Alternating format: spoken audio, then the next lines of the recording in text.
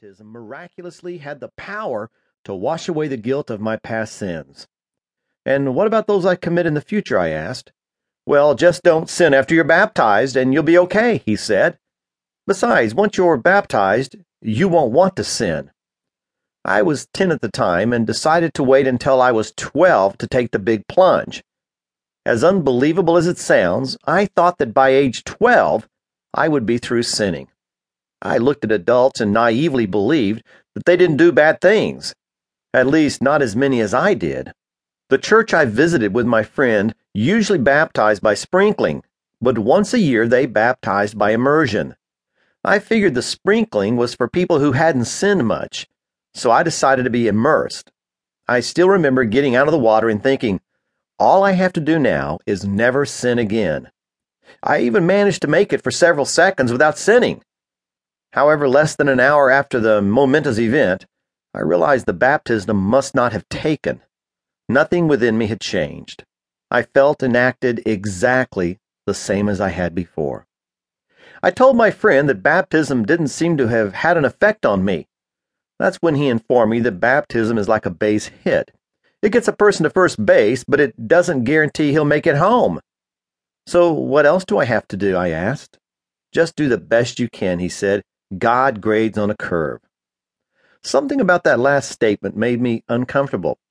Probably because I was a terrible student. I remember taking a health class in which we had to name every bone in the human body. I managed to name them all: funny bone, neck bone, collarbone, pinky, index finger, knee bone, big toe, and so on. A few days later, I asked my teacher, "Are you going to grade on the curve?" He smiled, and in his smile I felt a momentary rush of relief. Then he said, "Perkins, I could curve the test 50 points, and you'd still flunk." The next day, I got the test back and saw a great big 9 written on it in red ink. I immediately thought about God. What if I only score a 9 on my life morality test? I'm doomed. It was at that moment I concluded that although God exists, he can no more be known than fictional characters like Santa Claus or Superman. And if God couldn't be known, then life was a maze with no purpose except to get through it. And getting through it unscathed proved impossible for me. It wasn't until I was a freshman at the University of Texas that a meltdown with 3 crucial people drove me to God. Within a month, I had destroyed my relationship with my girlfriend, my best friend, and my mentor. I had repeatedly and deeply hurt the people I loved the most. The painful realization that I was the world's greatest jerk and had destroyed my best hopes for love and friendship drove me into a deep depression. Unable to do anything more than nibble at my food, I saw my weight drop from 145 pounds to 130 pounds. I looked and felt like a walking dead man. During the darkest moment of my depression, I knelt beside my bed and cried out to God.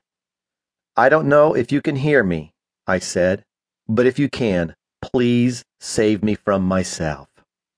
I didn't expect anything to happen, and it didn't. At least not right away. A few weeks later, I met a student on campus, and he asked me if anyone had ever shown me from the Bible how I could know God. That seemed a novel approach. I had already learned that I could no more earn God's favor than I could jump to the moon, so the concept of Jesus dying in my place to take the punishment for all my sins made sense to me. So did the idea that God would accept me on the basis of faith and not baptism or good works. Over the next several months, as my understanding grew, I entered into a relationship with God, and I celebrated the fact that He welcomed my friendship. Immediately, I saw significant changes in my life. Since childhood, I had tried to stop cussing and never succeeded. God replaced the cesspool in my soul with a spring of fresh water, and it affected my speech. I had committed many sins in my 19 or so years of life.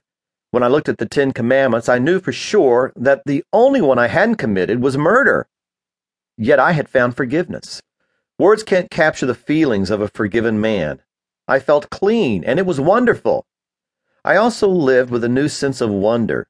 The change proved as extreme as turning on a light in a dark room and exposing a treasure that had been there all along. But the most radical change involved the way I viewed life.